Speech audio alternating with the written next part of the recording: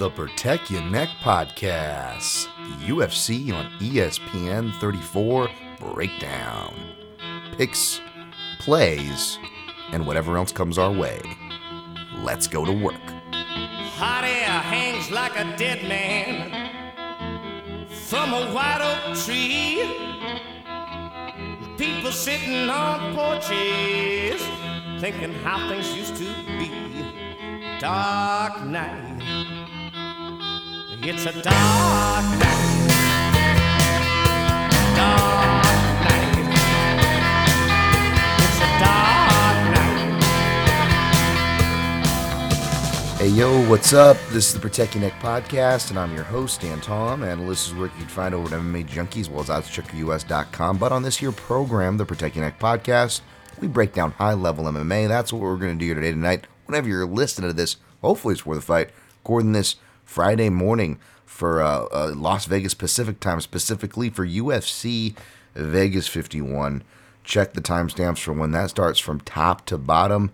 I will recap my picks for that, as well as the two Bellator fights I'm going to cover from Bellator 277 at the end.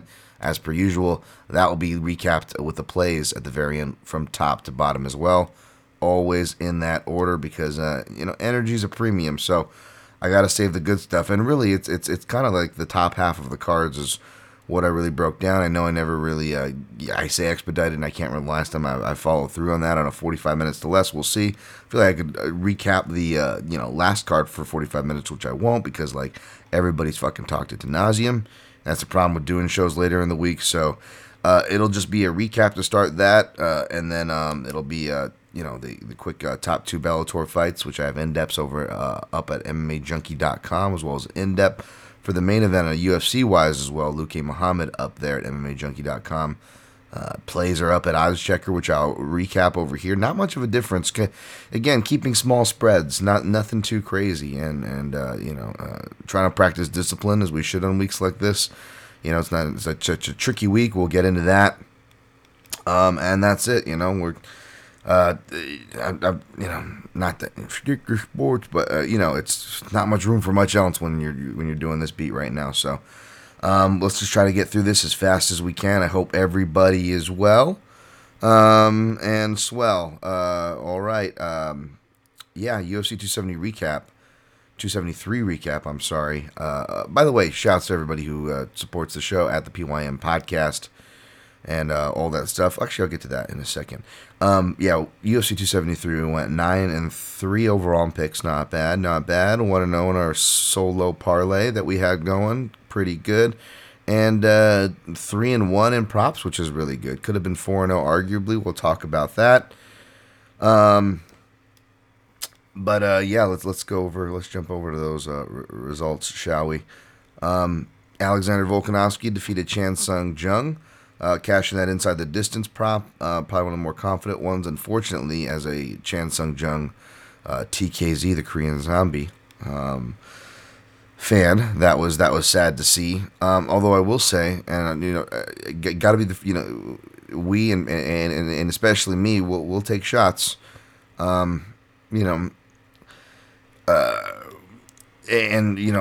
refs, and we always complain and this and that, and it's like, well, we got to congrats them when they do a good job. And even though everyone deserves, second and multiple chances and a chance to, explain themselves and yada, yada, yada. And Herb Dean seems like a great guy, but we've seen so many bad stoppages, so many unexcusable ones, and so many where he stood behind when he had the chance to be like, yep, this, and he stood behind it, and which is a problem, which we'll talk about, of people making poor or maybe not the best decisions in the moment, not realizing that, me, myself included, we all should be raising our hand right now.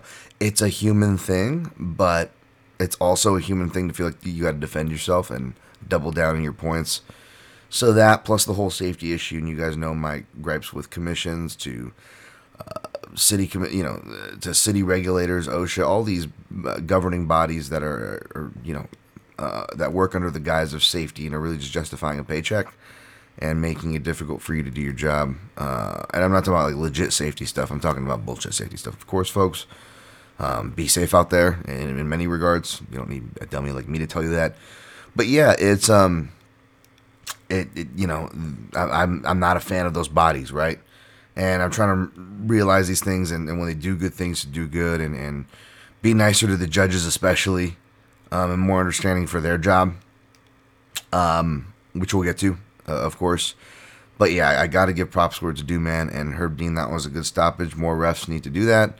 You know, um, even refs we like that are experienced or whatever,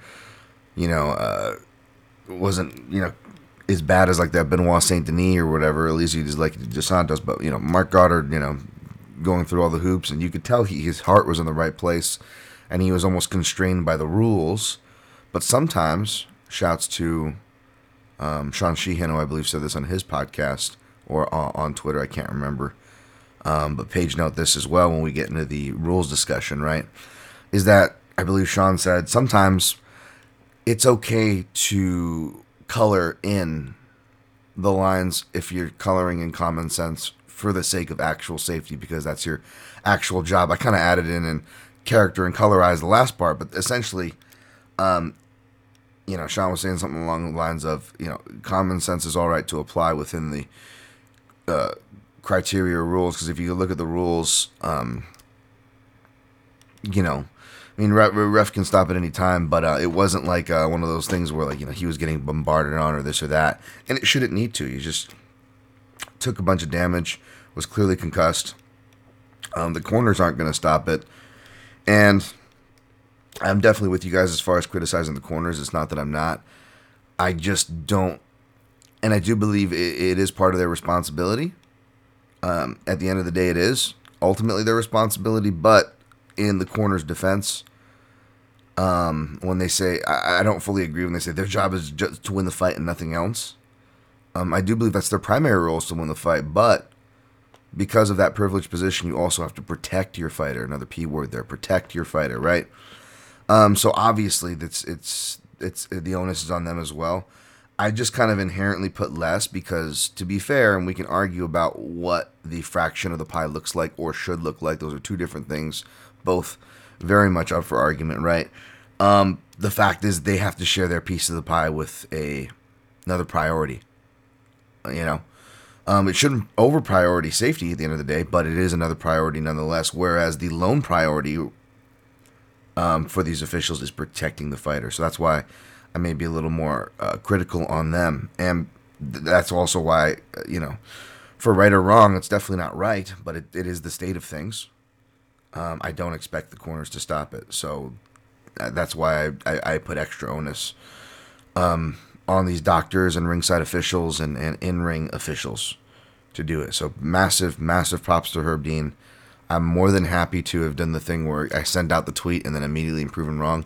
That's why I hate talking shit. That's why it's not my style, because I'm that guy. I will get called out for these things. Again, back to kind of my luck thing.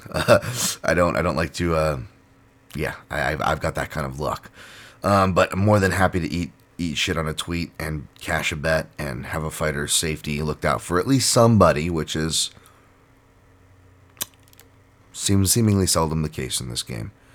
Aljamain Sterling defeated Peter Yan. I wanted to rewatch this one before getting on here, but it's been talked to death, and I didn't have time because there's just that's another thing. It's so hard. I can only turn the page. I only had time to watch one round, which you guys know which round that is. I thought the round was for round one was close on initial watch, but I was admittedly distracted and probably still coming down off Chimaev Burns a bit. And then round two, I agreed with people saying 10-8 and got some pushback on that. And without getting back too much into this whole and the arguments and this and that, under the way fights have been scored and this fight was scored, of course you could have made an argument for Peter Yan here. I picked Peter Yan. Hearts out to you bettors. I'm not trying to, say I told you so when I was like, oh, fucking glad I missed this. I was just so blown away by what I was seeing. Props to Sterling, which we'll get to. I was just happy that I wasn't getting burned. I don't know why. Like I said in the podcast, I don't know why I didn't end up playing this fight, but I didn't want to have action on it. Did not want to have action on it, and the price, I don't know what it was. Like I said, I go back and listen to the podcast. I laid out the matchup in depth, but as far as why I wasn't pulling the trigger, I was drawing blank, man, and I ended up being blank, thankfully, I guess, for my sake, right? Because, again, I would have been on the young side with y'all, and my heart's out to y'all. This was more, this was more just, and I'm not going to sit here argue, even though I did score it for Sterling, and I don't think it's a controversial score at all. My whole thing, which I know like others like fighting the good fight, shouts to Scott Fontana out there, making sure to tweet that where that 10-8 change came from. I know Sean Sheehan did a video on it. He's always doing videos and being a vocal voice in multiple mediums is much appreciated. And I know I think people like Sean are so used to the rules and so familiar with it by now. I don't believe he scored it a 10-8 or it wasn't an issue for him because he's again very aware of these changes, which the 10-8 one was an unofficial one. It's kind of off the books. Both Dana's criteria toward it, or the unofficial Dana thing about it, and also the unwritten part where the 3Ds is now emphasized as far as you don't need all three, but the one you really do need present in regards to grading a potential 10-8 is the damage, right? And that's fine, but it's like you gotta know that and be able to pull the trigger by it. And these changes, official to unofficial, coupled with Dana's meddling, has clearly meddled with the 10-8s. Now, I was upset with Dana as far as that Jan Izzy 10-8, which wouldn't even have affected the fight score, by the way, or didn't affect the fight score, but it shouldn't have been a 10-8. It was kind of, and we'll talk about judges were more apt to pulling the trigger for 10-8, which is fine. We'll talk about that coming up as well with a fight from the card just before that Jan Izzy fight. From a judge who I'm not putting the Chris Lee curse on this guy, because that was the last time I said something good about a ref, and then Chris Lee went off and just started going on that slew of bad decisions a year or two back. But Eric Colon, I feel like I'm on the majority of more than most. And when going back to watch a lot of these as of late, trying to pay attention to judges and their tendencies. I don't have the numbers in front of me like my guy Scott over there on Couchside Judges, but I try to pay attention to these things because we usually pay attention to the judges we disagree with. And believe me, I do feel like I get the same names that pop up for mine too, folks. Believe me. But again, to be fair, we gotta grade all things there. And again, it just like with everything in life, which is pissing me off about all this stuff, whether we're talking about this fight, another fight, or any other topic that's not fights or not, is that everybody has to be blue team, red team, my team, your team. No nuance, no acknowledging of the other person's point, speaking in absolutes, like all shit I fucking hate. And I love you to death, but if you're doing it, and I've called people out on this recently online, I'm not going to listen to you. I've got too much shit to go on during the day.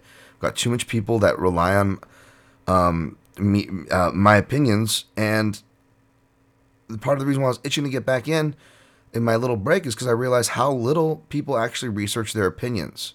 Which is a news should not be a news flash to anybody, but it's very disappointing when it's anywhere from my colleagues and contemporaries or whatever in the media to the broadcast itself. Which shouts to my guy John Anik, who always fighting the good fight. Definitely. I always try to make sure to make those notes there. Again, easy to criticize. We got to give credit for the good stuff being done too. And it's just this either or shit is just really upsetting. It's either people don't know the rules, or which is the majority, which makes the minority. And I love you guys, but it makes the minority people actually do know the criteria, lean so hard into the criteria. And I get it, because you have so many people that don't get arguing tertiary round criterias like aggression and octagon control and the bullshit that's been drilled into our head. And I get trying to fight that noise. It's still necessary. There's still legions of people who don't understand the criteria, much less have ever read it. And so I get that frustration. Keep fighting the good fight. Don't take this criticism to heart. But what I even find about that side, which again, I'm more in line on the side of people on the criteria fighting the good fight.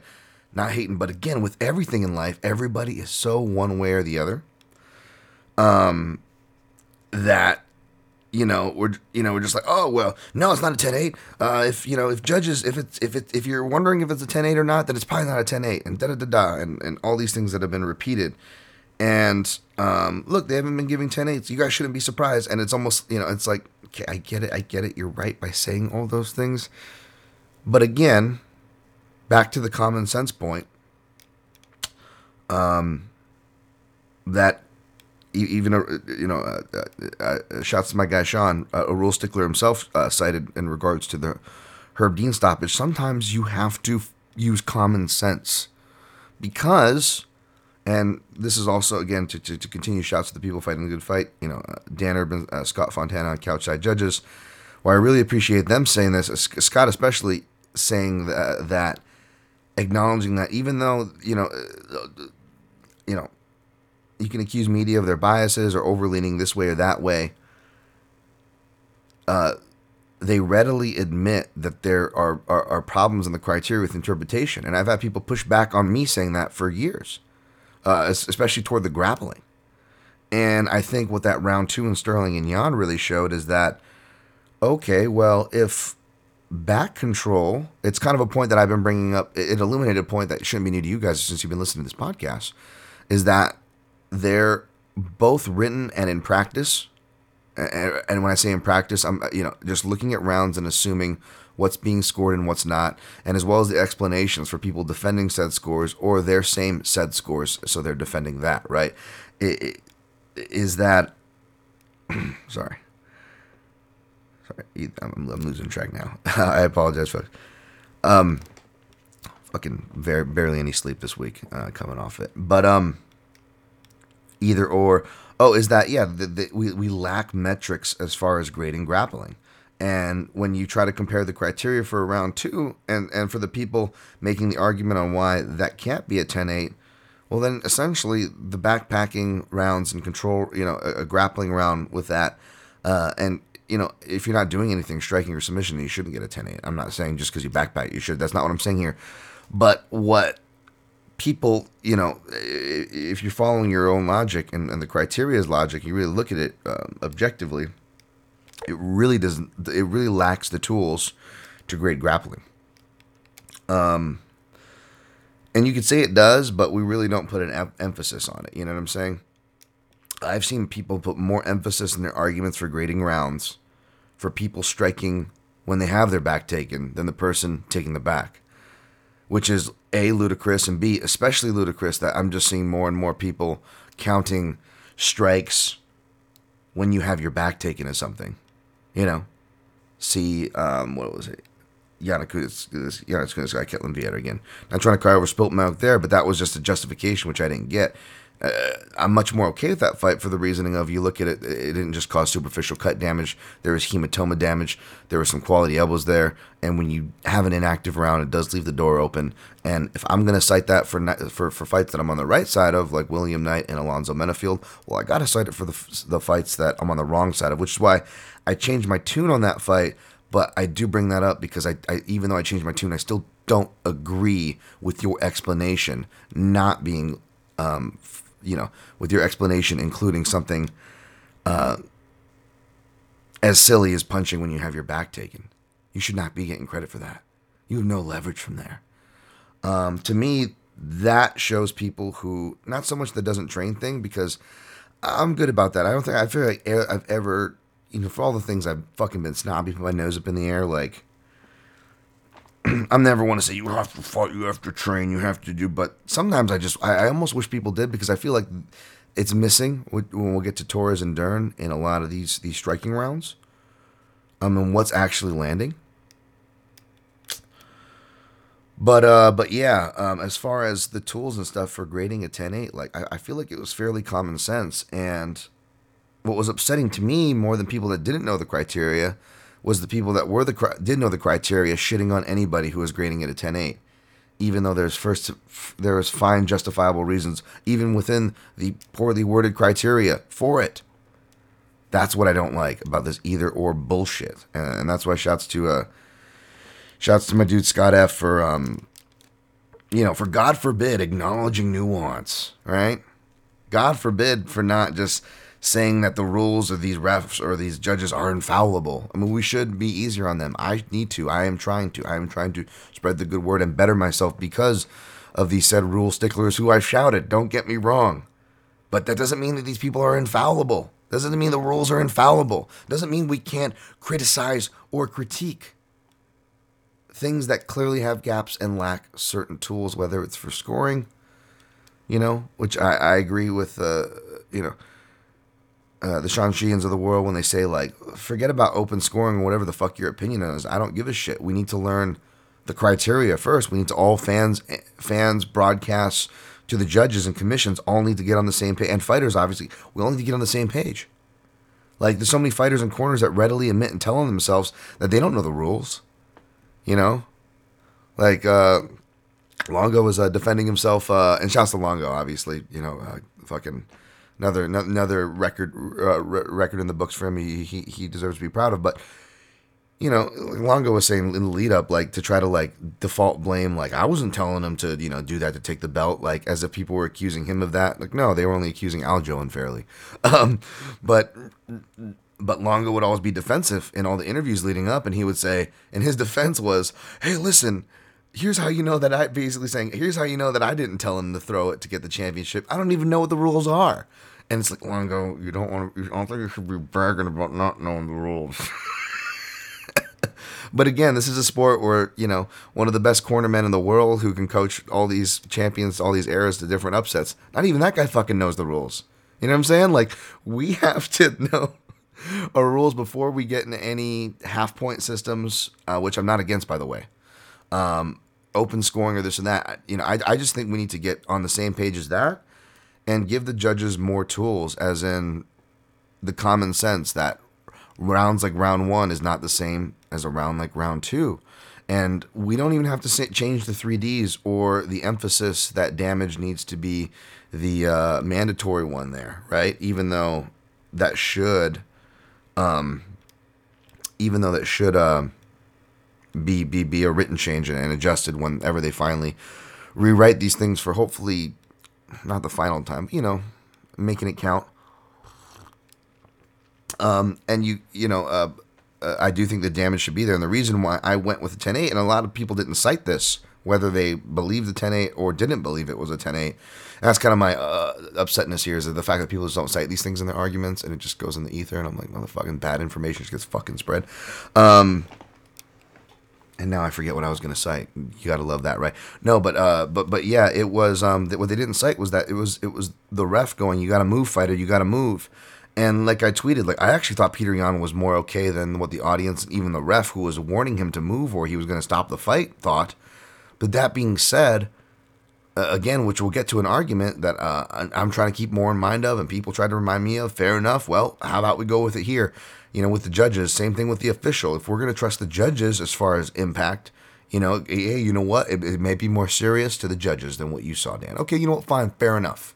And I'll remember that argument for later, because it's a more than fair one that we all, myself included, need to remember. But if we're going to keep that same energy, shouldn't that apply for the refs who usually have more training experience and a closer eye on the action technically than the judges, right? Since they're right there.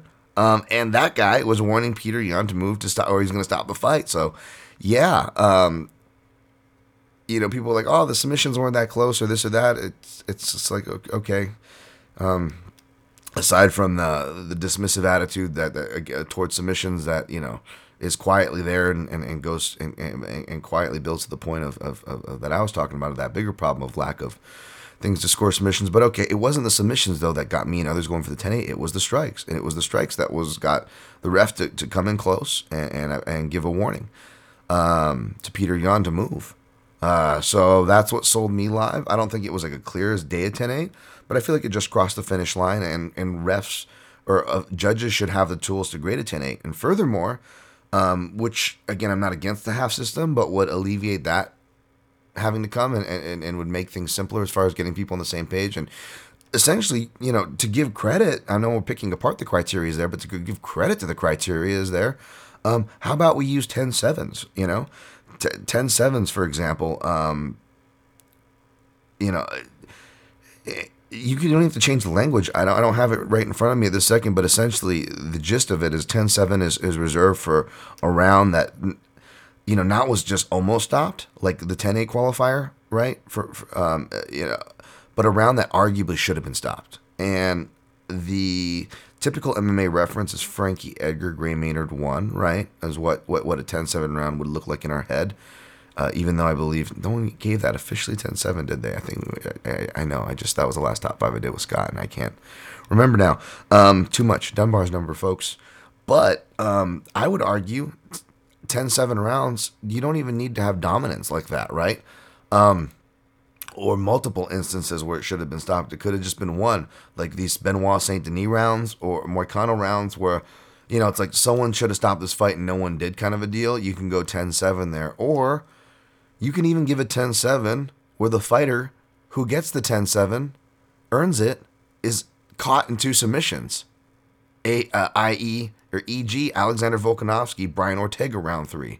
Because even though, regardless, I know the judges can't go back and look like me and see that Volkanovski actually has good defense. And even though, anything close with Ortega is dangerous, but it wasn't as dangerous as it seemed. And aside from that, Volkanovski was clearly winning the round. And Volkanovski, and more importantly, the 10-7, I would go 10-7 that round because it should have been stopped because it wasn't just a hellacious beating at the end that justified a stoppage from the ref. But when the bell rang and the fighter didn't get up, you could argue then, it should have been stopped and no one's going to stop it. And according to the rules, it should be stopped when the fighter can't make it to their own corner, which Ortega couldn't. He needed help. I mean, he was lucky enough where he fell into the corner. He got pancaked in the corner that he needed to be in. So he's lucky he didn't have to walk via Eric Anders, Thiago Santos, right? But Herb Dean was right there and watched the corner pick him up, and that's still even enough to justify to stop the fight because they shouldn't even be doing that. The fighter needs to get up on his own will. That's why a ref will, even though the round's over, will stop and tell a fighter he needs to get up, or they're going to call, the fight. Right, like what is it, Open St. Preux, and Reyes, right? Dominic Reyes. It's a decision, but Dominic Reyes knocks him down at the very end. The bell sounds, and Ovens is like, "Oh crap, I survived." And the rest remind him, is like, "Yeah, you survived, but you got to get up right now, otherwise I'm going to count you out, and it's going to count as a knockout loss." And Ovens had to get up, right, and then he gets the decision loss. And I know judges have to turn their scores in immediately, but whenever there's a big action, I imagine they could and should take that extra beat to see how a fighter is affected, which we'll get to with the Torres, because, again, it's really subjective, especially when a fighter isn't knocked down, but even when a fighter is knocked down and clearly beat, because you still don't know, okay, well, maybe a little less of a question, is he hurt or not? He's clearly hurt, but now the question is how hurt, right? And again, the fighters' reactions, how fast did they get up? Are they off balance? Did they go down? Are they, and if it's not at the end of the round, how do they look in exchanges? Physically, how do they look? Are they even landing anything, much less winning the exchanges, right? These things need to be tied metrics if you were trying to judge a fight. I know to each their own, I'm not a judge, but I got to imagine, so that subjectivity doesn't run wild. Like, people, it's judging. Judging's a subjective thing. Or, pound for pound is subjective, which I don't want to even get into that shit. But you know what I'm saying? Like, yes, these are all subjective things by definition, but there are foundations that they are built on. And if you respect those foundations and you tether your subjective opinions to actual evidence, you should be fine. We can have a civilized conversation. We could paint a meaningful, understandable picture. But again, it's one side or the other. There's no, there's no nuance anywhere. So we seldom get that. We seldom get that. But yeah, it's but yeah, like, anyways, I'm sorry, I'm trailing off. But yeah, that could be like a 10-7 round, for example. And if we gave the judges these tools that are already within the criteria, it's not even like revamping of the criteria, what I'm suggesting. It's not even like this massive revamp. Like, a lot of the stuff's there. It's not, I wouldn't change it.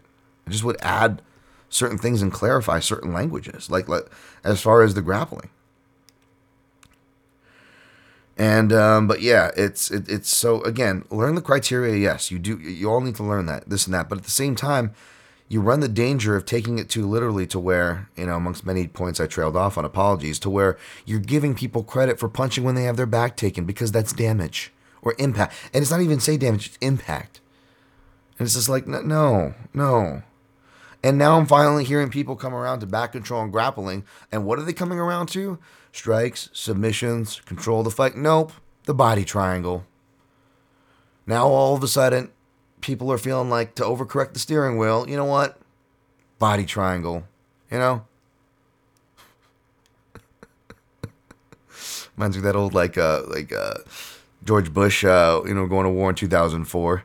And he's like, listen, we got allies, and he builds it up. He's like, he's like, this isn't that unpopular of a decision. He's like, we got Poland. Don't forget about Poland. Remember that? Like, that's what that feels like. Feels like everybody's doing the don't forget about Poland with the body triangle. Like, okay, fine. We'll give grappling credit. Body triangles seem pretty painful. And I'm not saying they're not and they shouldn't be given credit for. But it's like, that's the thing we're going to give credit for now? How about just the context and what they're doing off of it and what they're preventing the other person from doing? Why can't we just grade off of that? Anyway, sorry. We should incorporate that too. It's just funny. Everyone's fucking all over the place. Aljamain Sterling, I was wrong about this fight, and I'm happy to be wrong. No revisionist history there. It just looked like he really got some well-timed takedowns, and it was off of Petr Yan's aggression, because he will get aggressive with him, whether it's grappling or not, and that'll allow Aljo to grapple. I did say that much, but again, no revisionist history. I was completely wrong, and I'm very happy for Sterling. He deserves his victory tour. I mean, imagine getting all that shit for, imagine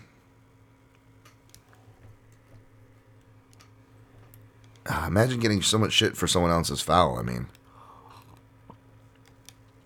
so many people were talking mad shit on that dude, and you don't gotta agree with everything Aljo says, obviously, for sure, but like, I did feel for him absolutely in that point, man. And so have your day, Aljo, man. Good on you, man. Talk your shit, King. Picked him the first time around, didn't pick him this time. Should have stuck to my guns, but just couldn't get the wrist controls, which seemed to really emphasize and come late as well for Petr Yan. I got to rewatch the fight. I don't got an issue with the decision, but like, just stop fucking learn the criteria. But on the people on the other side, if people want to include some common sense and show their work like I do or others, like, let's stop fucking, religiously defending stuff that's problematic. Okay? Let's come to the middle here, folks, because we all got to share this fucking space, right? So let's come to the middle, please. But yeah, sorry. Khamzat Chimaev defeated Gilbert Burns. Good fight. Very fun fight. Yeah, man. Chimaev's got durability, heart, all those things. I think people are perhaps, I don't know, like, again, re-overcorrecting the steering wheel, because they were high on him, and I picked him to win here. But me, I did it. I didn't bet him. I did it reluctantly so, because me on hype trains and everybody, jerking it over Khamzat over here. And yeah, man. But so maybe it didn't have that effect on me, where I came off more impressed. I still never was, and I'm still not, especially now, excited about throwing him right into a fight with Usman. But it's no secret Usman's reaching toward the end. His knees haven't been in the greatest condition for a while, and yeah, we'll see.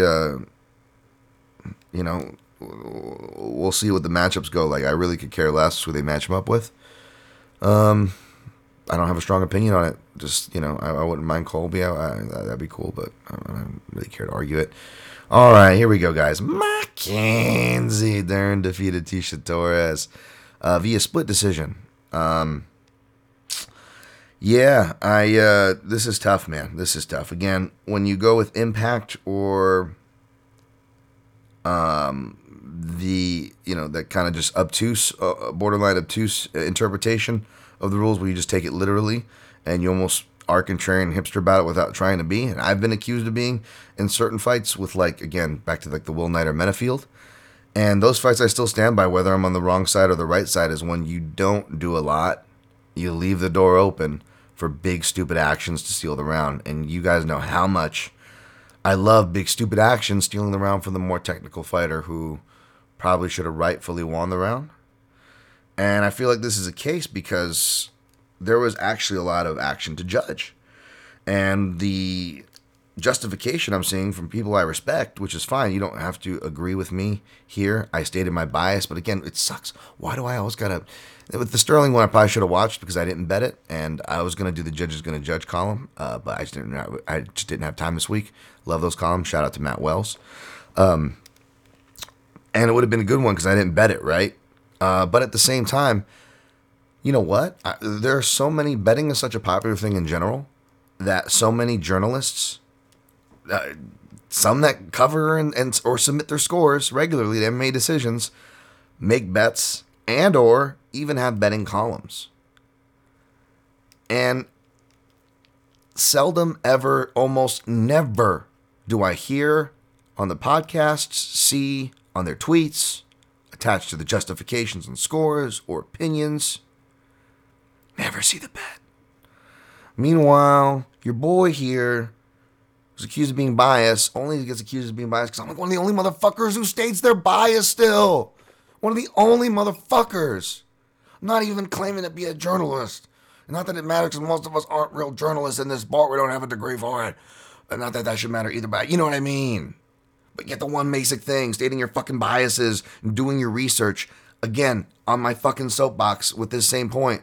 So many people, regardless of their beats in this space, whether they're on broadcast, whether they're journalists, whether they're beat writers, whether they're podcasters, whether they're submitting score cover, anything. So many of them barely ever talk about their fucking biases when talking about these opinions.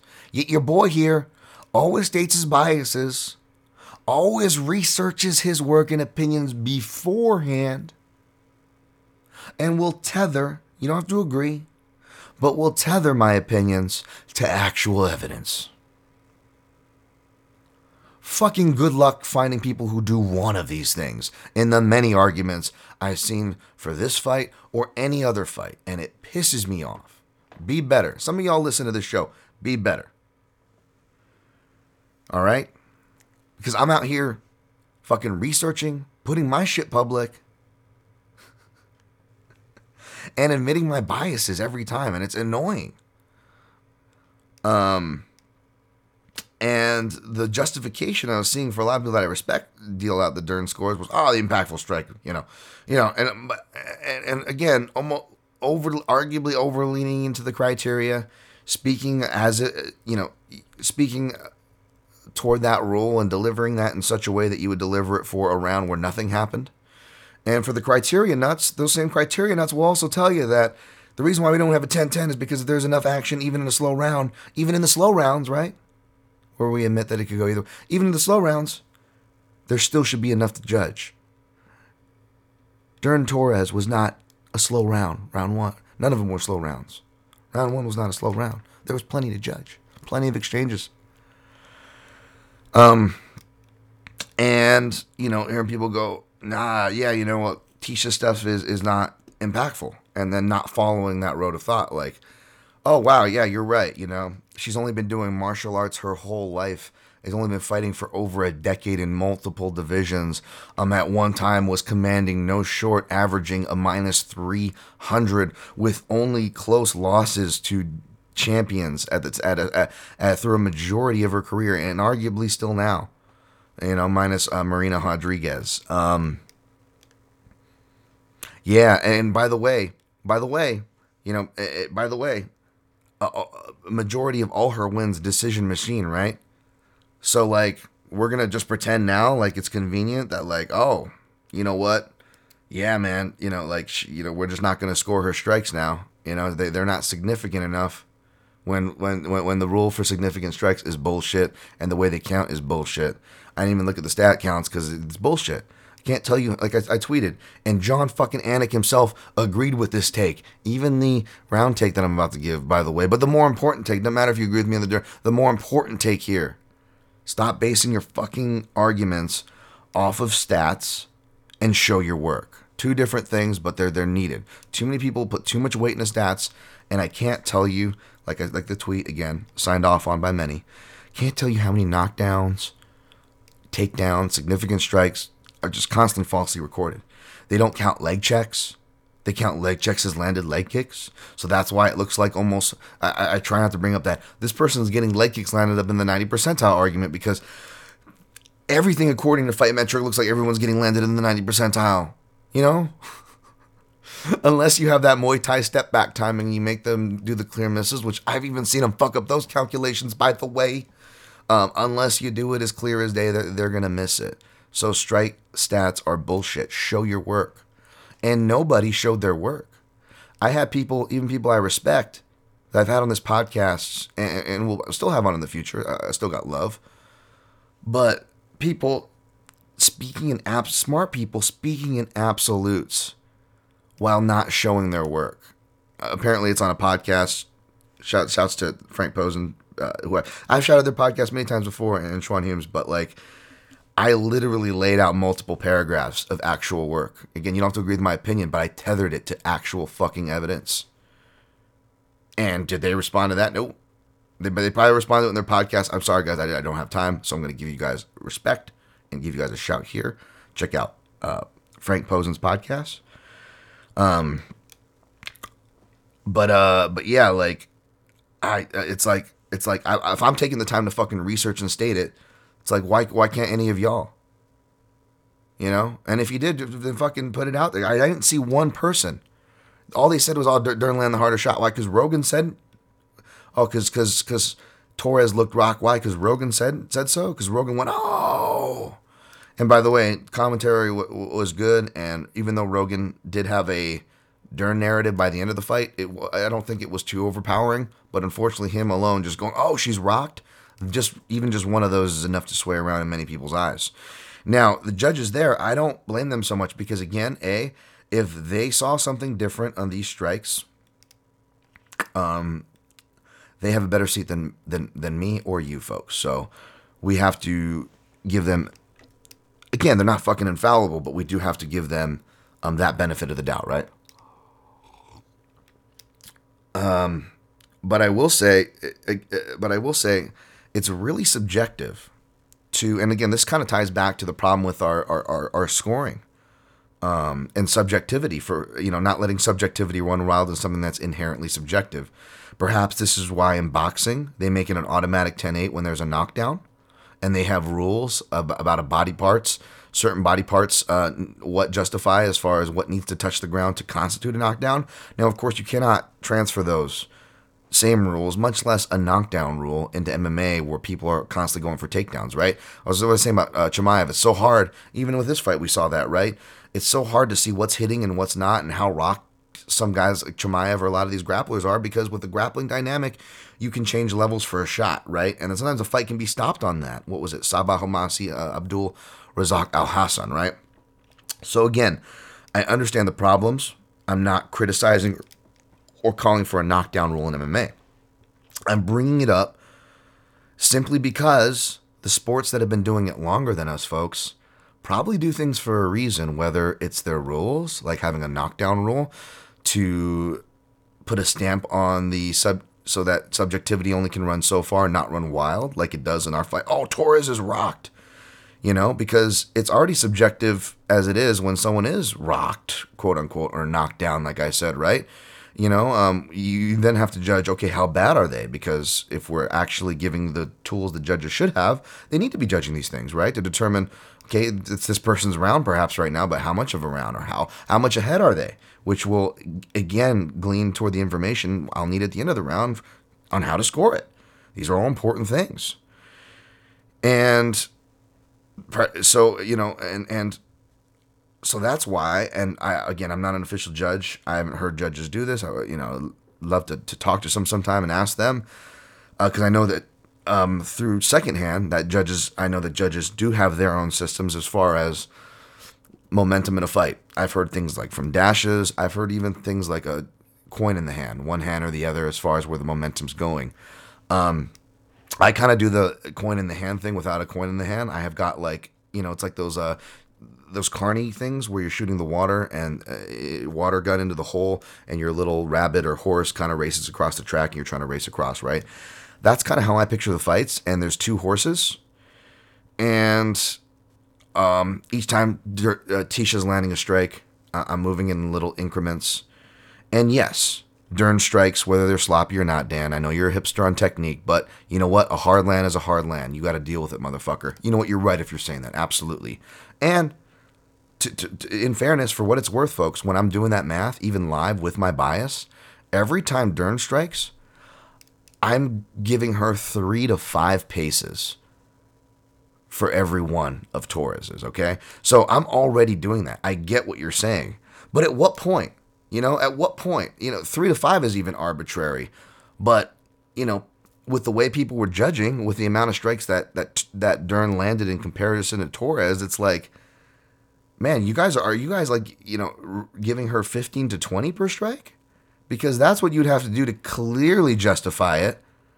And it's like, at what end, At what end? And then at what point, again, because if we're following this logic, of you can't, Tisha's too small for the division, even though, again, she's been just fine up to this point.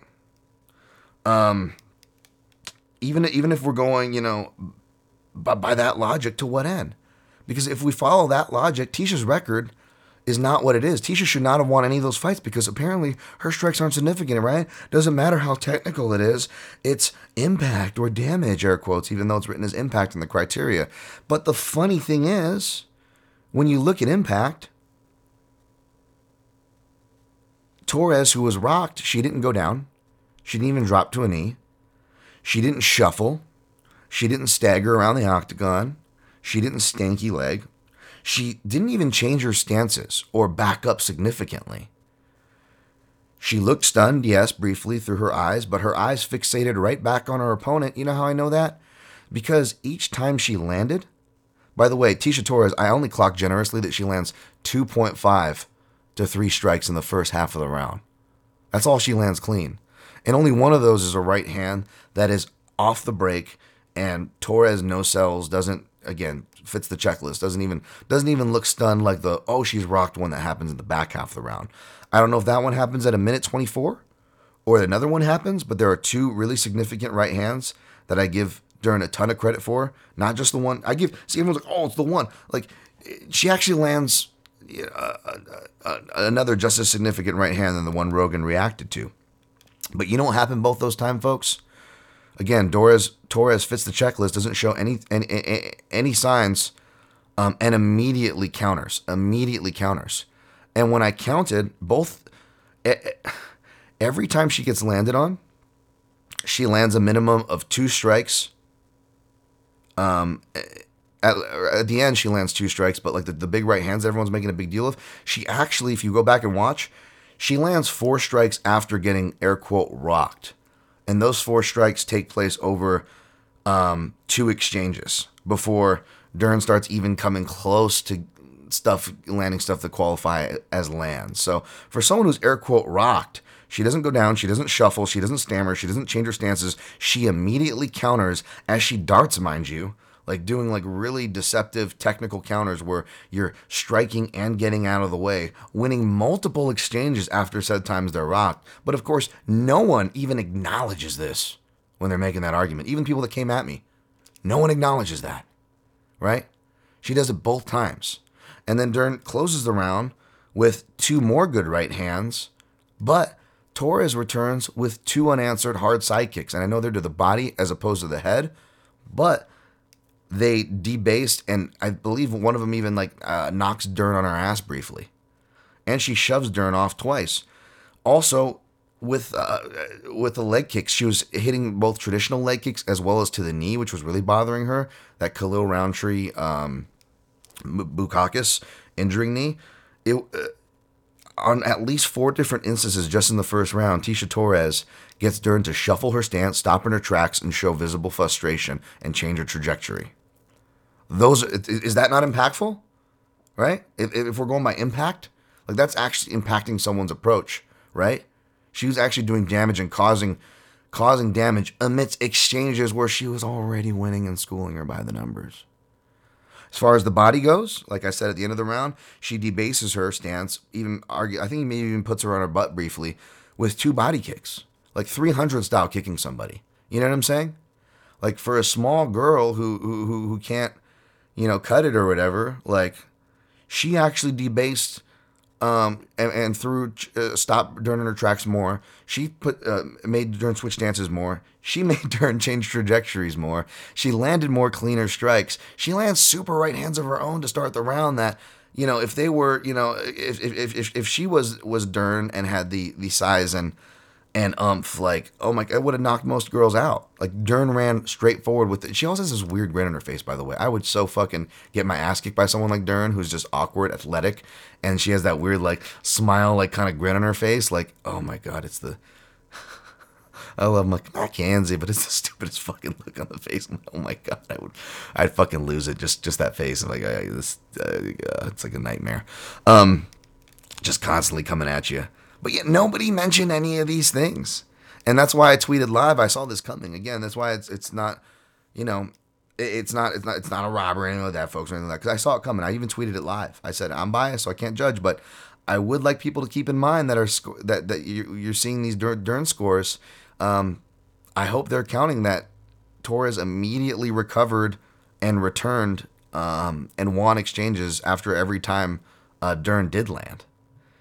And I didn't read the stats, but I heard like Dern got like 20-something strikes or something credited to her in that first round. Dude, go back and watch. She lands generously 3 clean in the first half. So you're telling me she had to land at over 20 shots in the last half of that round? Like, I even think between the 3:30 and the 3-minute mark, the 30 seconds past the halfway point, she only maybe lands 1 or 1.5 clean strikes there even. Like, it's ridiculous. And of course I bet it, and of course I had a winning night, so it looks like I'm really crying over spilt milk here. But again, folks, for people that know me, know my history, you guys know that I've got a crazy history of being on the wrong side of these fucking stupid decisions. With a more technical fighter. And again, the fucking Dern still didn't show. Everyone's like, oh, well, if she could just, that's a Mackenzie Dern fan is scoring it for saying the same damn talking points. Oh, maybe she should, focus on her wrestling or this or that. Or, or saying, she's not, or like either falsely giving her credit for getting better, which she's not. She's only making small improvements in her striking. And it's striking and strength and conditioning. Like she's working the wrong things, and it's just that whole thing of like the analyst hipster thing. Like you hate seeing fighters get rewarded for making the wrong move, and it's like she's young, she's got hype, she has all these opportunities. Like she would be fine with this loss, right? Whereas Torres, who is the old dog who's not supposed to learn tricks, actually has been making like legit fucking improvements late into her career. She actually had like, long drawn out adversity at the top level. Had to go through a bunch of transitions.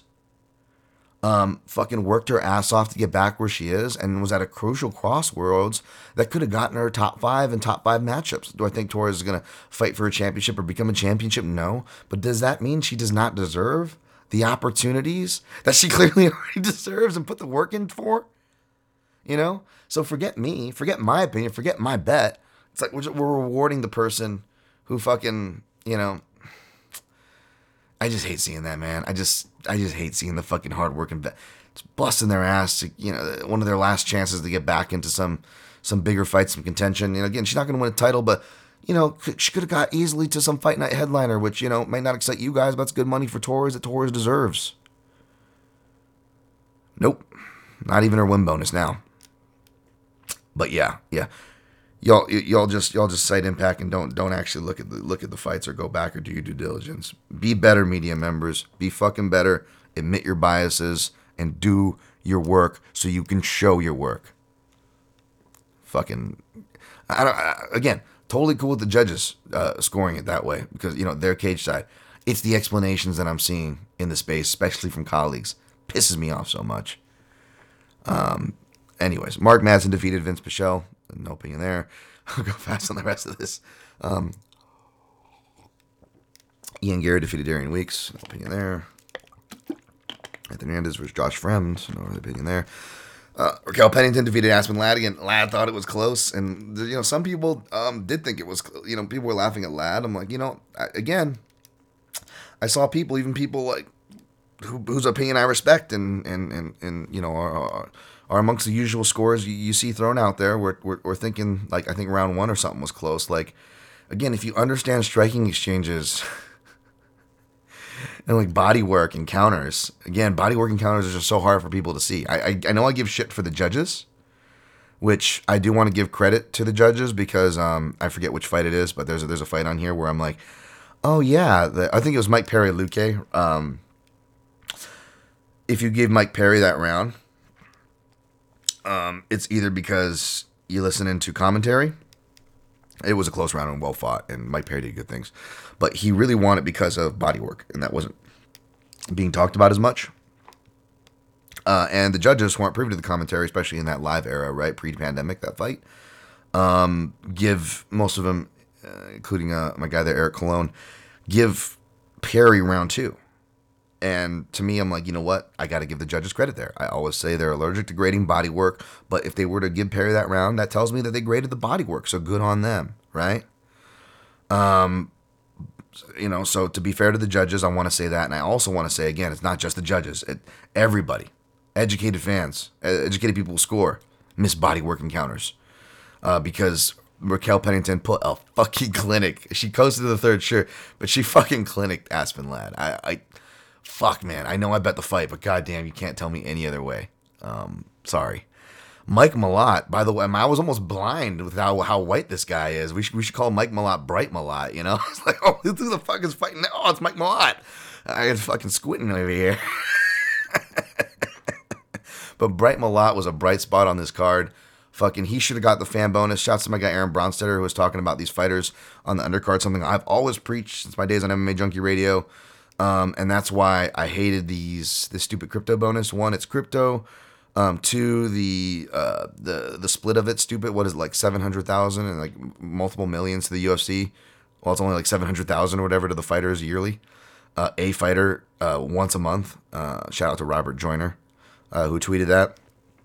And then again with the fans and stuff, forget like even the fucking matchmaking, they give it to like bullshit people, the bonuses, the actual money bonuses. Like now we're gonna let the fans, so it's only gonna be the fucking popular people on the card. Oh great, popularity contest. Your boy loves that shit. Don't give it to the guy who's fucking donating his check, his measly paycheck that he should be getting way more of and probably needs. Valiantly, generously, kindly donating it to his coach. So man, shouts to Mike Malott, man. What a good Canadian boy there, man. Picked him, but again, not bumping my chest. This was a tricky fight because of Mike Malott's sample size, but again, you got to go with your eyes and what you see.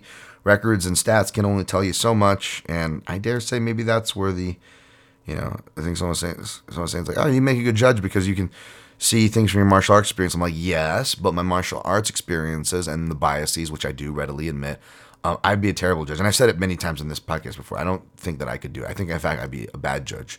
I think what I am helpful of is dissecting actual action that goes down because that's kind of my job. So as it relates to that, yes, I do toss my opinion within judging, but in no way, shape, or form. And I will always fully admit it's a tough job that I would suck at. But thank you for thinking I'd be decent, but no, just those reads just kind of come in handy for weird things like this. Alexei Olenek defeated Jared Ivandera. Give me sight beyond sight. Cash it, baby. Again, stats don't say anything, but everything, but they can help confirm a stylistic read, which was that Jared Vandera will struggle against pressure grapplers, will make the wrong moves. He does. No offense to Jared, seems like a cool guy. Pedro Rodriguez, who deserved a bonus after hearing the poverty she has to go through, defeated Kay Hansen. Hopefully that helped. Hope Kay, I don't think she'll be UFC bound again right now. So I hope she can bounce back on the regionals and get her stuff together. Wishing her the best. Julio Arce, I was worried about this one. Defeated Daniel Santos, but ended up being true. The Southpaw Savvy wins the day, as that camp may have trouble with Southpaws. And I know someone brought up, well, two Bronx beat Poirier, and whatnot. And he did look good against Timur, David Timur. But, David Timur, perhaps we saw his ceiling, Jim Miller, southpaw sample size, he split 1-1, but both those are grappling heavy. And the grappling also muddies up the Poirier side, though. To support my point, Poirier obviously did do really well standing with Du Bronx, right, in round 1. But I pointed more toward, Felipe Arantes. I forget which southpaw he lost to in the UFC. Thomas Almeida to Jonathan Martinez. Bueno Silva, we'll talk about Fioro. Pretty much every other shootbox fighter in the UFC when they face southpaws have lost. I listed a bunch off on Twitter. So maybe there's something there. Still a good team, obviously. Hope to see Daniel Santos back on a full camp. And Arce, man, cash. That was good. Again, if you guys round robin, shouts to my guy Jerry H and the rest. Dude, if you guys round robin, it didn't matter that the judges didn't give us a beat. We still went 3-1. If we're 4-1, it would have been nice. I mean, because I can't round robin, so the only parlay I had was in one house where I parlayed those 4 props. That would have been like fucking $1,000 for risking barely anything, which would have been nice.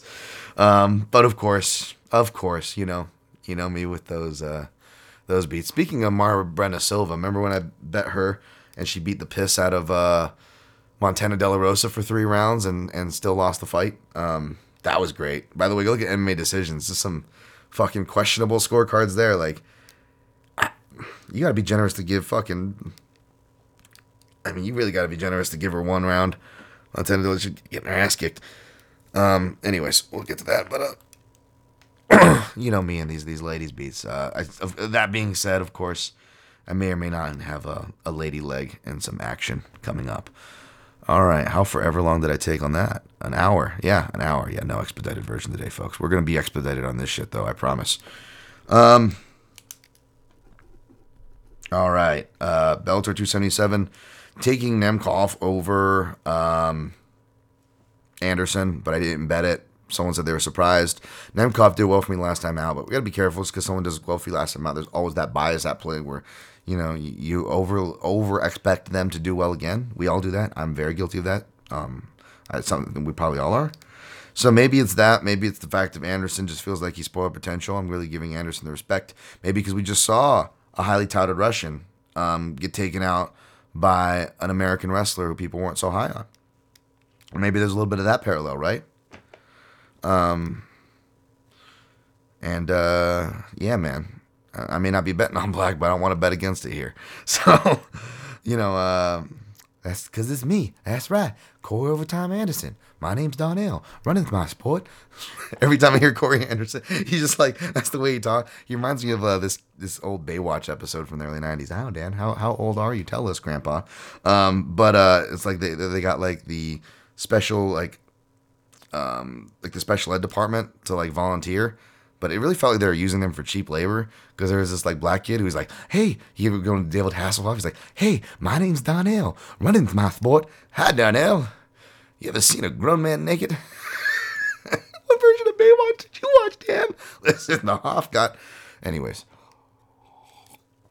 That's not what happened, but the point is, Corey Anderson always reminds me of that character, because he's the way he talks. He's always like, that's right, and what I'm going to do is that, and then I'm going to get that. But Scott Coker told me he's a martial artist. That's why I come here. So I'm back to wrestling. Now I'm wrestling. They ain't going to stop me. Going to hunt. Got a red truck. It's what I do. Wife's in my corner. She messed shit up. She's real good. She's a fighter. Like, by the way, shouts to his wife. He's got, like, the Sam Alvey thing, because, like, the wife actually, like, gives him good strategy and good advice. Like, she was the one that, like, pointed him in the right direction to, like, as far as like when Corey started actually making like these boxing improvements and stuff, like I heard an interview and actually his like, it's funny, man. It sounds like his wife's a super sharp lady. So I don't say that to make fun of him. I hope people don't take that joke the wrong way. I'm sorry. It's just what I hear every time I hear Corey. I hear that character. My name's Donnell. Running's my sport. Like it's it's what I hear, folks. And for better or worse, I'm honest on this podcast. Wow, Dan, that was a very informative breakdown. But yeah, basically, Nemkov's cardio, could still be suspect. He won those matches. He looked good going along in the last two, but those were the caveats in fights he could control and lower-paced fighters. That is not Anderson, but Anderson still, with boxing improvement, still needs his takedown game. And Nemkov's wrestling looks really good, even beyond the first layers that he initially had, probably because he spent 4 of his 5 last camps preparing for folk-style wrestlers. And if out of shape, off the juice, looking like overmatched 44-year-old Melvin Manhoff can shuck singles on one leg and hit underhook get-ups no problem in the first round until he gets tired, which was even a problem for prime Melvin Manhoff, which, that with himself too, the stylistic matchup in front of him, those were even just juice to the gills Manhoff, that was a problem. Yeah, he was going to lose that fight. But if he's able to do that stuff, then what's Nemkov going to be able to do? And Nemkov's been getting better at countering. Not as many hooks, but he does throw a lot of stuff from the left side, much more now. And left-sided strikes, kind of like Bilal Muhammad, who we talked about, like Corey Anderson, they both share that. Most of all their knockdowns and knockouts come off that left side. So I'm going to go with Nemkov to find a finish inside the distance. Not enough balls to bet, but I would probably bet Nemkov if he got to minus 150, which doesn't look like he's going to. So I'd probably bet him inside the distance at plus money, which I haven't because I don't have the balls. Same with Patricio Fiere, who is like plus 245. If he goes above 250, I got an auto bet at a principal. But I still haven't bet him despite picking him over AJ McKee minus 310. I feel like you got to justify,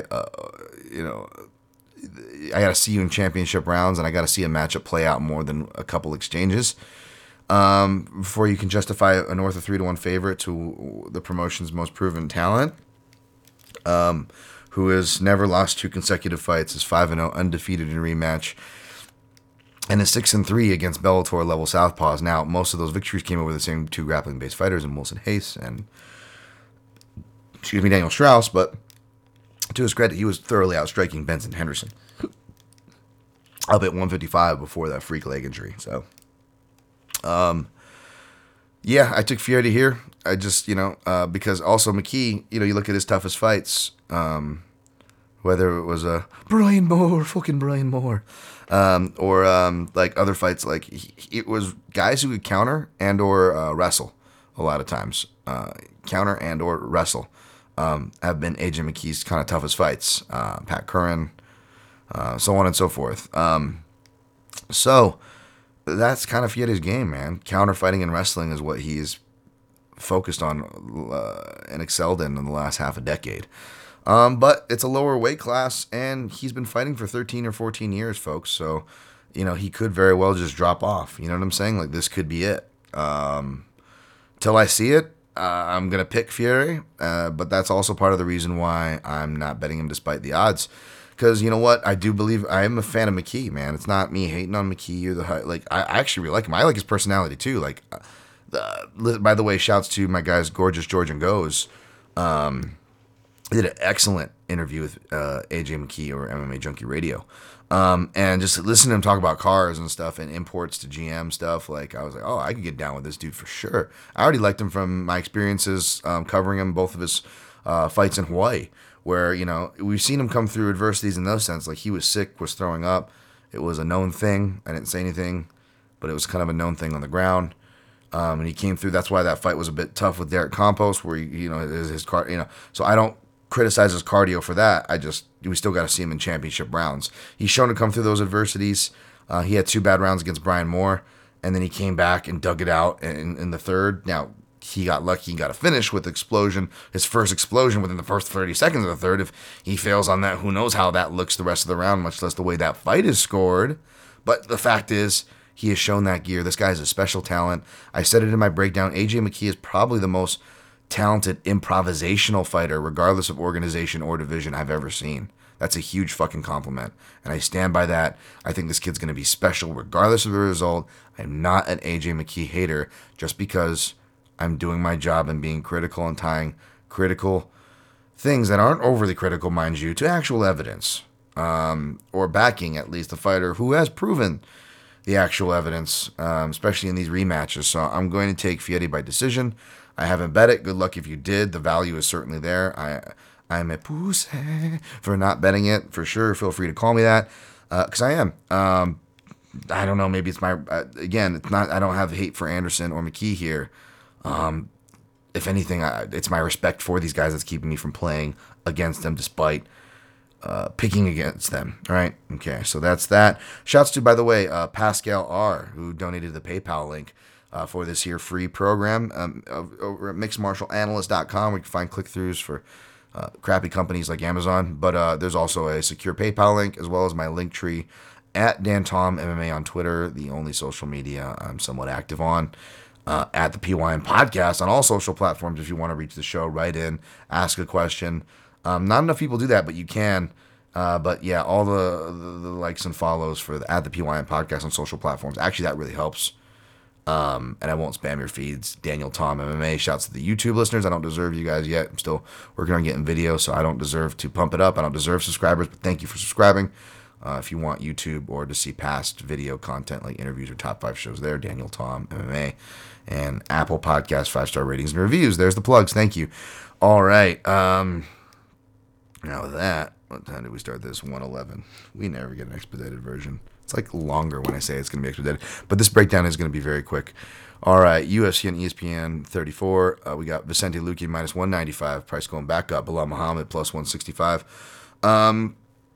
Yeah, man, I was initially going to stay away from this fight, and I'm one that's like, again, that I preach with rematches, whether it was last week, which, again, you know, to my credit, we did see a different rematch take place with Jan and Sterling, as we were reminded many times. Rematches are often different, and we have this thing where we're like, we just assume it's going to be the same, and it's representative with the betting spread for McKee Pitbull. But for here, it's not as deep yet. After I did the work, folks, and after, again, I'm the contrarian king when it comes to that shit in rematches. No, I thought, despite, and I these guys, obviously the fight was forever ago, and you can't take too much credit from it, and both men have improved, and I lay out those improvements in my in-depth breakdown at MMAJunkie.com, but that doesn't mean that the stylistic dynamic has necessarily changed, and I don't think it has. For how we'll ultimately see, right, for how it plays in between these fighters, but the reason I come to that conclusion is because I don't think their stylistic dynamic as far as stylistic kryptonites have changed for either fighter. Luque, they both have trouble with counter fighters, whereas Luque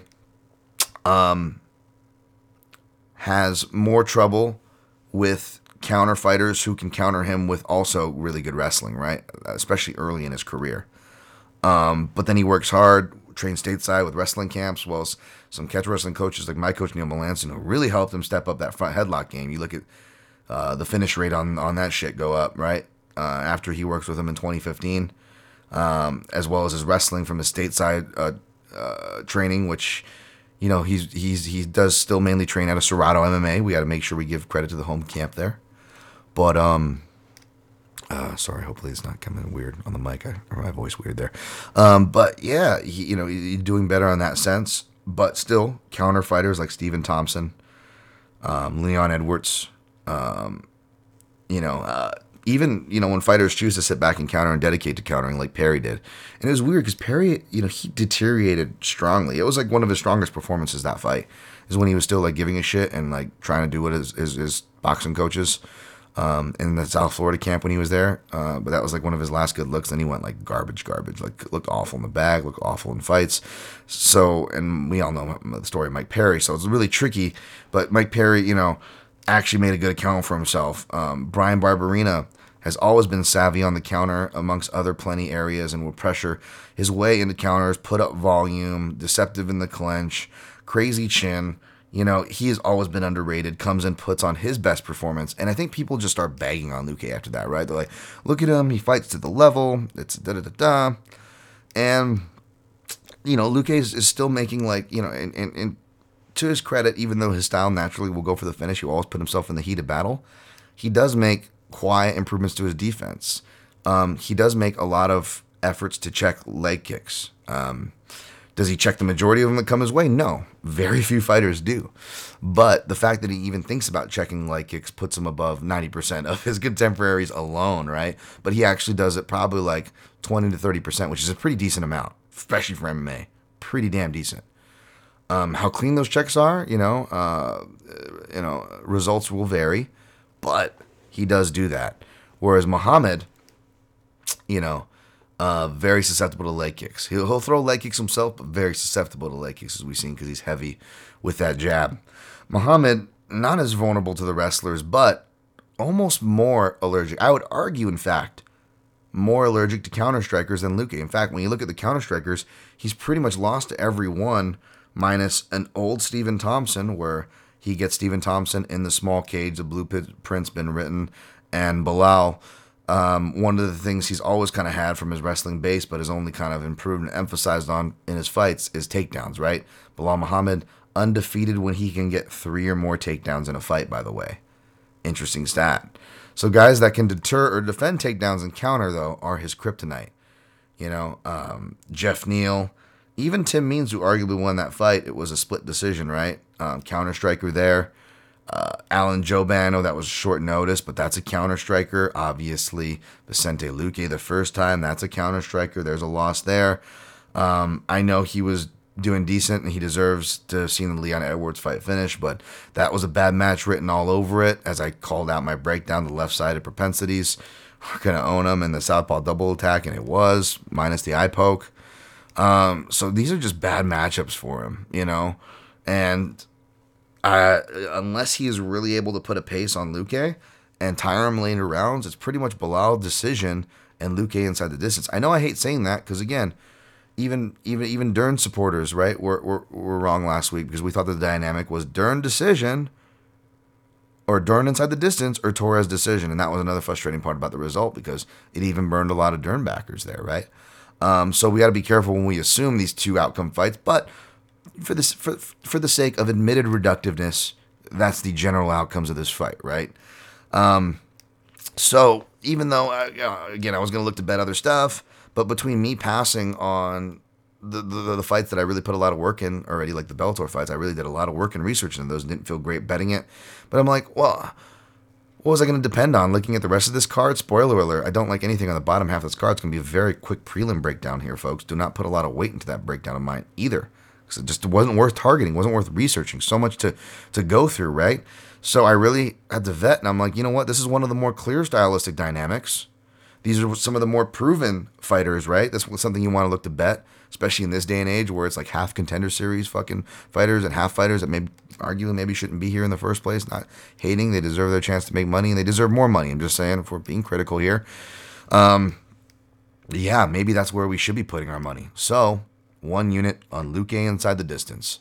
Got 2 out of 3 plays. 2 out of 3 hit, I'll be good. So hopefully this one won't make or break my night, but we'll see.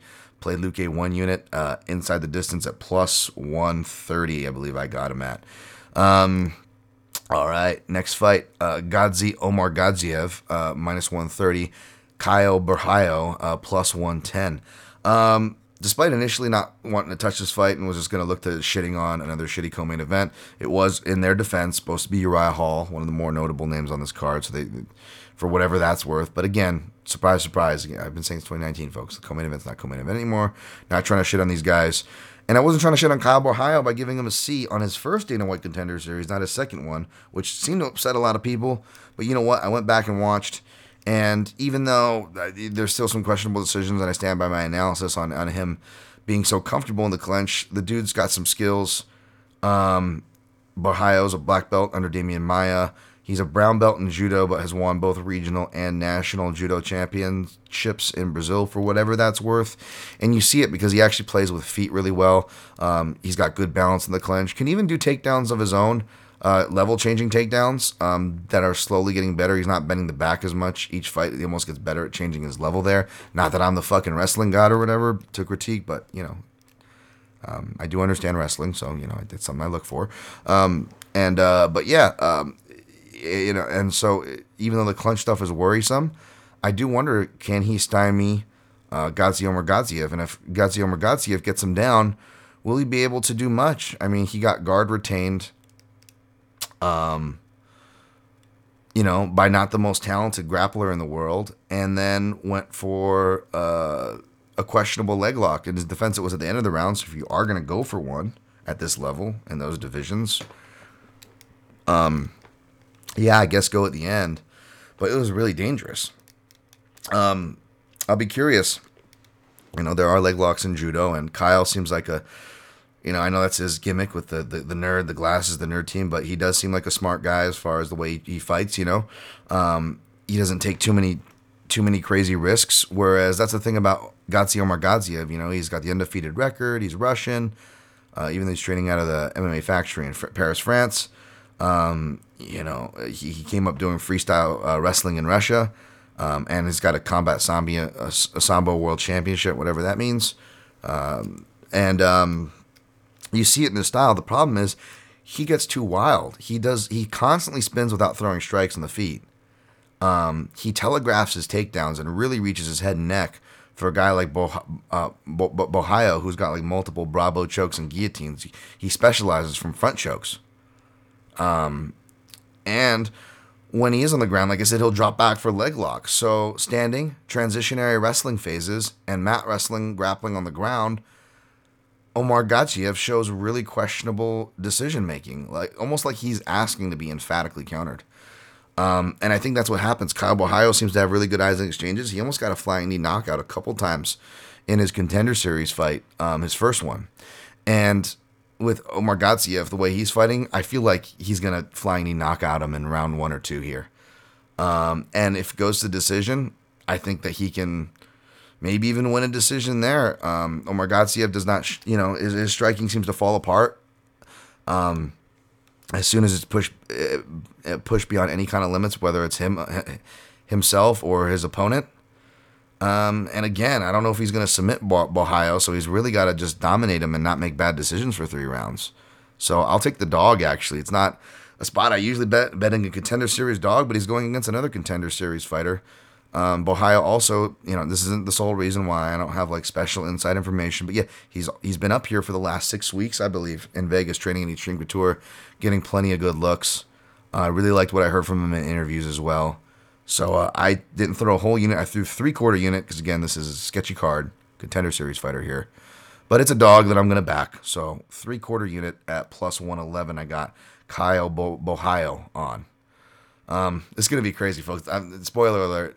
It's going to be like the last 5 fights. I'm just like, all my action's going to be on. It's like going to be fucking nonstop. I'm going to be sleeping until then, pretty much. Andre Fiallo, plus 150. Miguel Baeza, minus 170. Was initially going to stay away from this one. Again, even though I was spot on and I picked Pereira to win by decision, to use that big cage, Fiallo was going to be underrated and have his spots, which he did in round 1. But the thing with Fiallo is his gas tank is suspect. He gets tired. He hasn't faced a lot of grapplers, but grapplers who want to take him down can take him down and win that way. Which is something to watch out for here. Baeza finally gets to his underrated wrestling and ground game. That's definitely a path here, and the small cage is going to encourage that, right? But Fiallo also is very hurtable. Like, he does pressure and cut off on all the right things, maybe he can recreate what Dusko Todorovic did to Pereira, right? Or maybe he can recreate what Santiago Ponzinibbio did to Baeza here.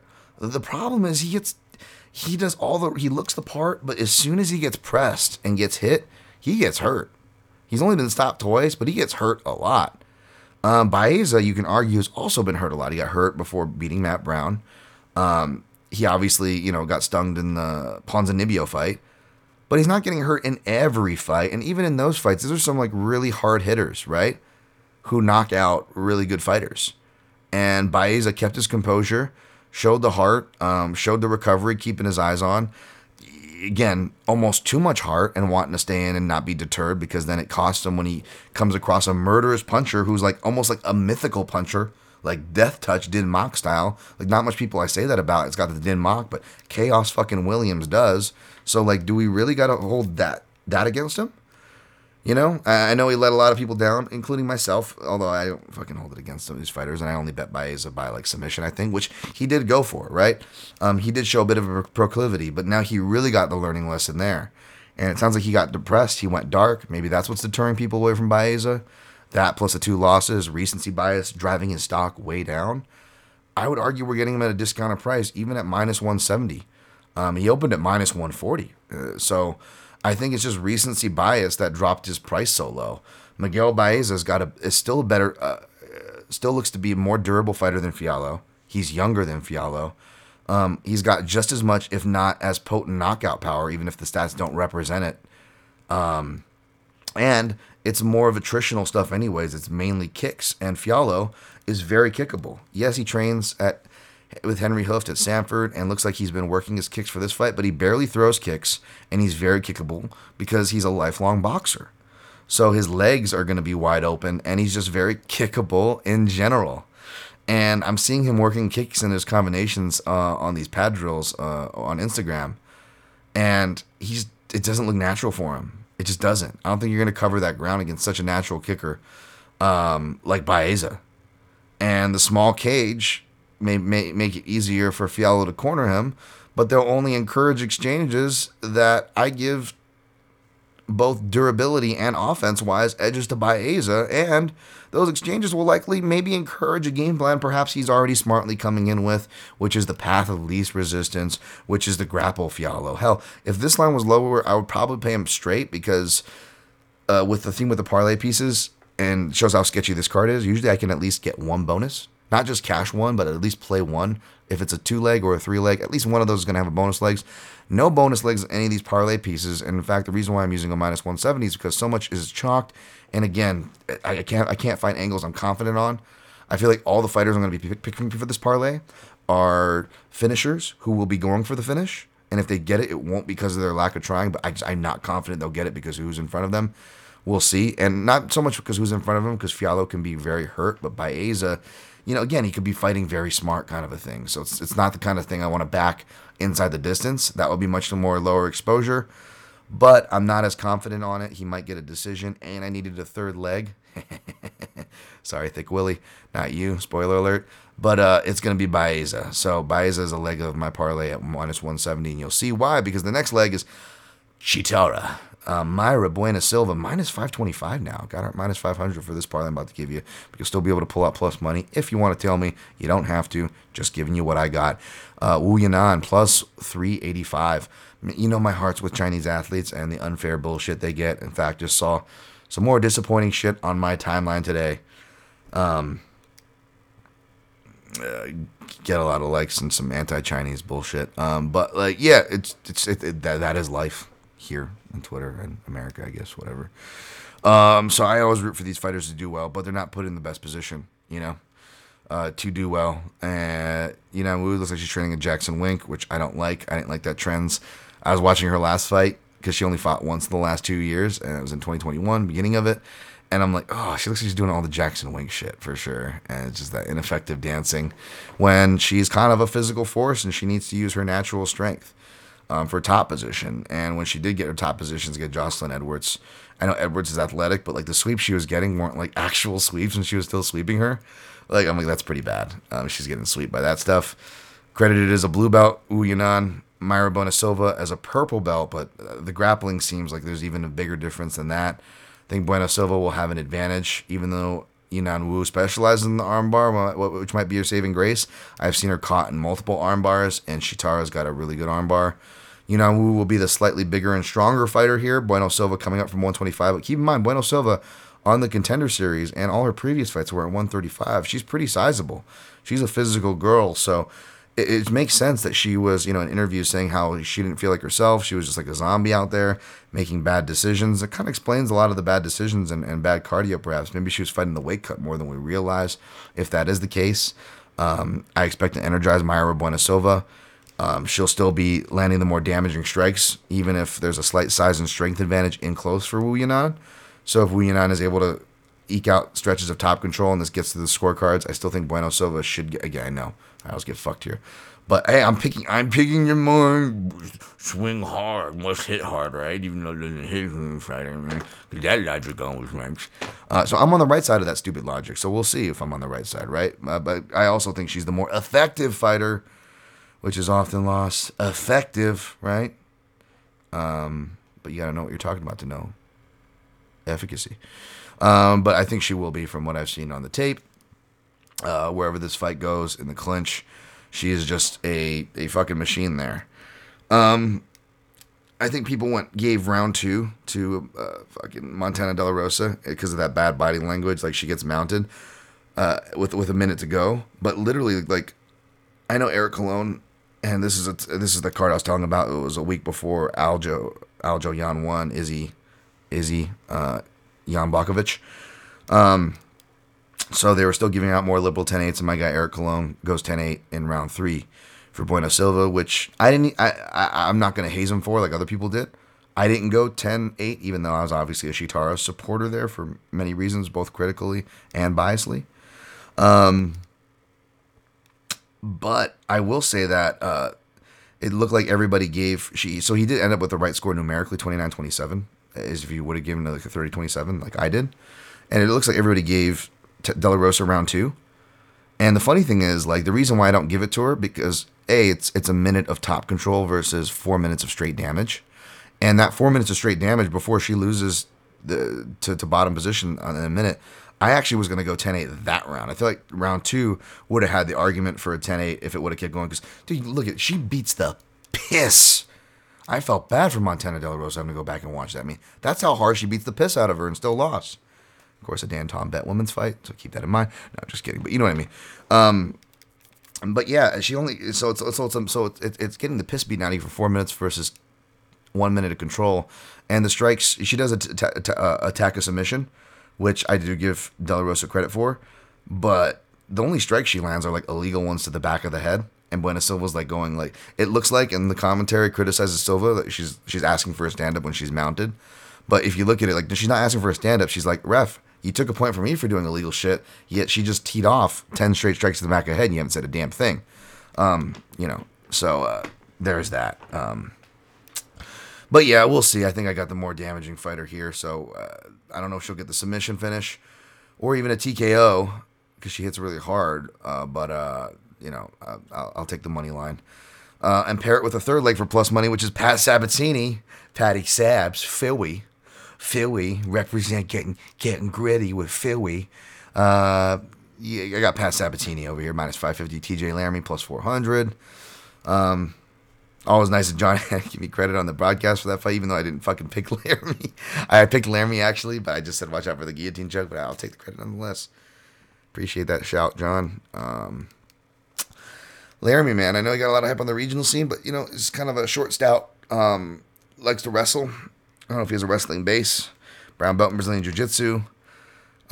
He's a competent kickboxer. Looks more comfortable kickboxing than Sabatini, but also looks more vulnerable kickboxing. Like, he can really, not just because his stature and reach, but he looks like he can be rocked. So even though he's probably a better striker than Sabatini, I could totally see Sabatini rocking him, like with a left hook or a head kick. Sabatini can actually throw pretty accurate head kicks or spinning kicks, even though it's not his thing, nor should it be. He really gets it to his world, which is the clinch and grappling, and the small cage will encourage that. I do think he's the better wrestler. I do think that Laramie maybe is more of a better, at least more dedicated shot wrestler of the two, and perhaps could catch Sabatini off guard. But Sabatini, not just a wrestler, he is a Brazilian Jiu-Jitsu black belt, and one that trains is black belts under Daniel Gracie, but he does also train with like Danaher Death Squad guys and all the leg lockers, so he's up to snuff on all the leg locks. So I warned you all about before we face Jamal Emmers. Pat Sabatini's been good to me. I'm going to go with him here. Perhaps it's that bias. But yeah, I like. Although I think I picked him but stayed away from him last time, so it's not like I'm just blindly trying to bet this guy each time out. TJ Laramie could certainly make this fight closer and, could prevent the finish. So, but I know Pat's going to be going for it. So again, it's tough to find a method. So I just took the chalk. I took Pat at 520, Bueno Silva 500, and Baeza minus 170, which he's the only one that's still at that price. And that was like plus 127. Even with these slight inflations, I think you can still pull plus number if you tail me on that 3 leg. Next fight, Munir Laziz minus 180, Anguissa plus 155. If you took Anguissa like his opener, I don't blame you. This is going to be an ugly fight. Anguissa looks like he's getting better, which he should be. You know, he's one of the dudes that came from the Congo. I think he moved over to Pace or something, like France or something. And, been training with, like, Usman and, like, Blackstone, like, from, like, back in those days. And, like, been training with, like, Sanford or dudes for a while. It looks like a UFC, like, game fighter where, like, he always needs he needs, like, time to reset his stamina, the way he throws combinations. Like, it looks like he's just throwing it out of a game. It looks kind of, like, robotic. He looks clearly athletic. Like, he fits the part that way. But he doesn't have a lot of flow. A lot of the stuff feels very robotic to me. Now, he's getting much better at it. And he could certainly make this fight ugly, but it's weird. Like he's also a guy who, like, Anguissa looks like he has rocked in every fight, but he also looks ridiculously durable when he recovers. You know, like he needs his moment to reset, but it's not because he's like outright gassing. He just needs to kind of like, again, like a video game. He just needs his mini resets because he doesn't gas out and he doesn't not come hard in third rounds. Phrasing, but but he's always getting hurt and he always needs his time to reset. So I think for that alone and the reach and length advantage, I'm going to take Munir Laziz. You know, Laziz showed some good grappling and stuff too, as far as like takedowns and takedown defense against Razak Al Hassan, who was a judo champ in his own right. Anguissa is not, even though he's got some good level changing takedowns. I think he can get this fight ugly. It's going to be in the small cage. It's probably going to be an ugly fight where if Laziz doesn't get a finish, it's going to be scorecards where you're arguing over control and Anguissa's power shots that you're not sure landing versus the more cleaner and consistent and numerical work of Laziz. Of course, I'm going to go with the more technical guy. My bias has me leaning, but it's not a confident pick here at all. I'm going to go Laziz actually even by decision, but he's probably going to need a finish. Otherwise, it's going to be sketchy. Anguissa by decision, maybe look there if you're going to bet him now, even though plus 155 is still a plus number. Just saying if you want to juice that up or take any shots there, it's dog or pass, in my opinion. Devin Clark, you got to fight, goddammit. You just get up and fight. With David Clark in his corner, I'm not going to be able to, we're going to need a camera. I'm going to be giggling so hard because he's fighting, that's right, baby, Thick Willie, William Knight, Willie fucking Thickums, plus 150, Thick Riri-san. I mean, I'm already just giggling at everything Thick Willie does because for you guys that don't know, I know, you're like, oh, Dan, you're just, if you're racist against anybody, it's against athletes, which, arguably true. Or Dan, you're a technical hipster nerd. You only like technical guys and you like technique and then everything. Okay, fair enough.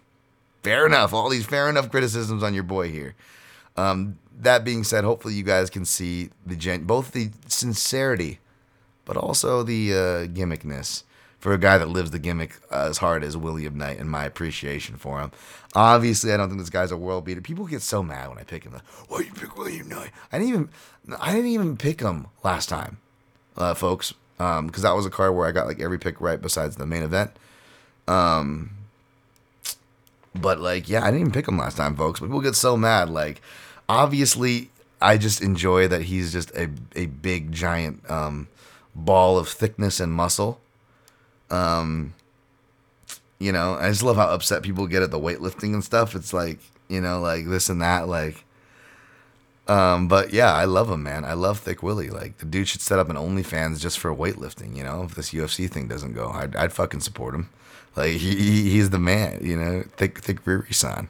And then David Clark, who's the man over Devin Clark. I mean, in the corner, like, David Clark is just fucking great. I was losing it. I was gonna record the podcast in the wee hours this morning when I was falling asleep at like 5 or 6 in the morning, and then I watched the David Clark in the corner listen to him, and I just immediately got pumped up because I was just laughing, just like, "You gotta fight, goddammit!"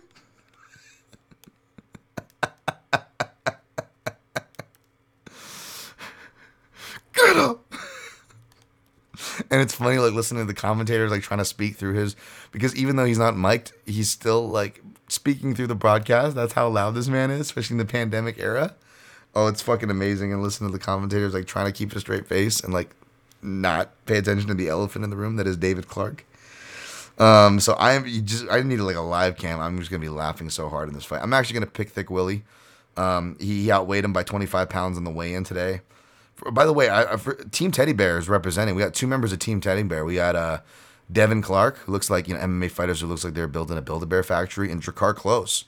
The third member of Team Teddy Bear was who, if you want to laugh with a visual image, check this out. The third member of Team Teddy Bear is Darren Wynn, who I initially thought Thick Willie was going to fight at heavyweight.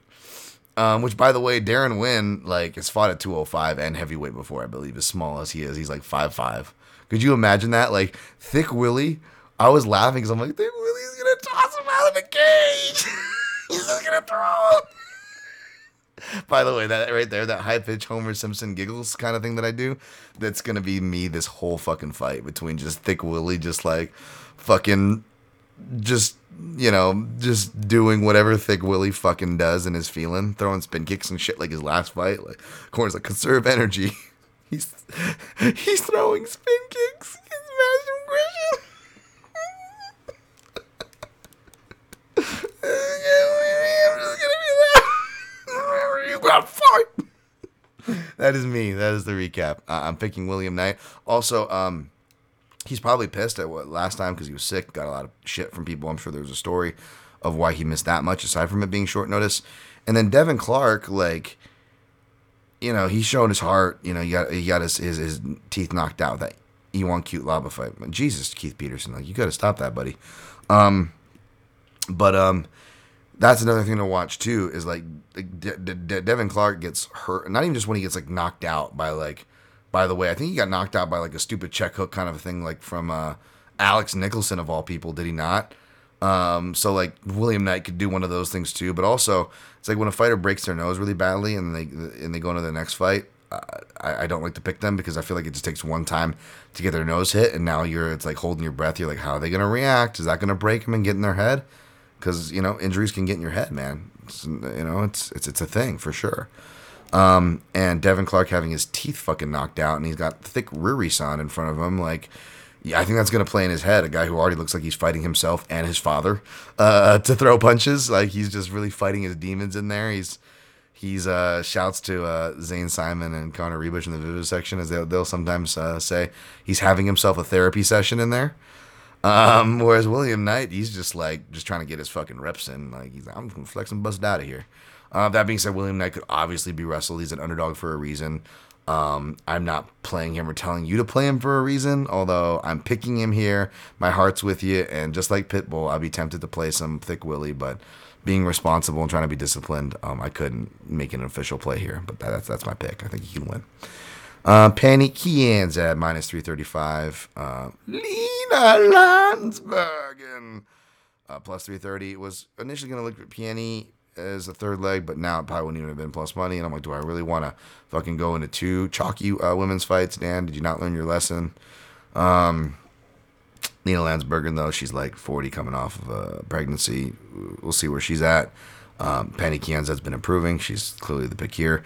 Drakkar Close -630 despite not being recovered from that shove from Jeremy Stevens. And I'm not throwing shade. I'm just saying it's just a strange scenario, but stylistically it makes sense. Brandon Jenkins plus 450. Taking Drakkar Close, not much to be said. Just the experience and stymieing style of Close. But who knows what condition he's going to be in. And -630 ain't helping my parlays, so I stayed away, motherfucker. It's just one of those days. It's all about the he says, she says. Jesse Ronson. Got to get shit, make southpaws quick. Or he's getting hit with a USADA dip. I don't even know what I'm saying. But yeah, Jesse Ronson -120, Rafa Garcia plus 100. If I got Ronson at plus money, he might have been a play. I think he's underrated. Did well last time out against Dalby, but then had that no contest. Had to go back out to the regional scene. Always had tough matchups, rooting for him to get some official UFC winnings here. Rafa Garcia kind of overrated. Not sure what he's going to get from southpaws. Not sure if he was training with Gaethje and the gang up there, but except for when Dober briefly stopped in last year or so, I haven't really seen a southpaw mix in with that camp. So I'm going to go with the experienced southpaw and Ronson. Don't blame anybody playing him. But I haven't researched it, so don't fall off that cliff because I'm not playing it. I didn't research it. Chris Barnett plus 195. Martin Budet. Hey, Budet. All right, Budet. Pedro Munoz, minus 240. I didn't even go back to look at what I wrote for his grading the winners for Contender Series. I'll pick him here, but I'll probably be rooting for Chris Barnett, man. How can you not root for that guy?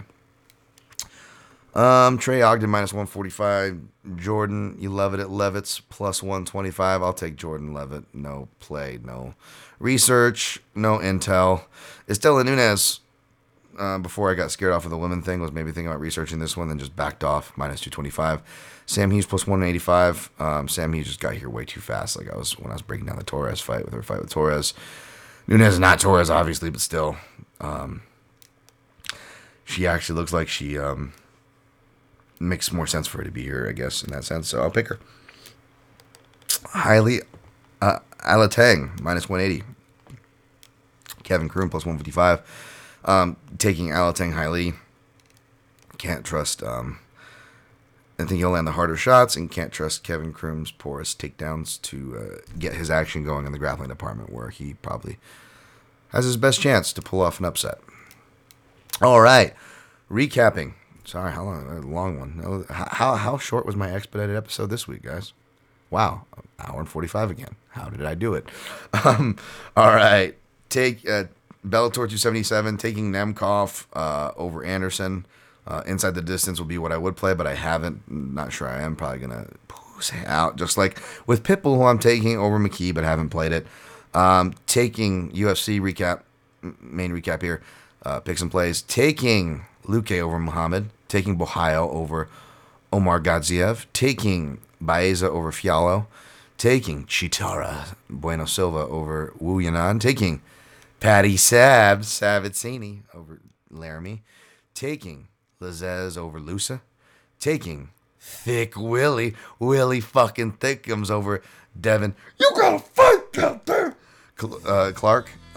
Taking Kianzan over Lena Landsbergen. Taking Close over Jenkins. Taking Ronson over Garcia.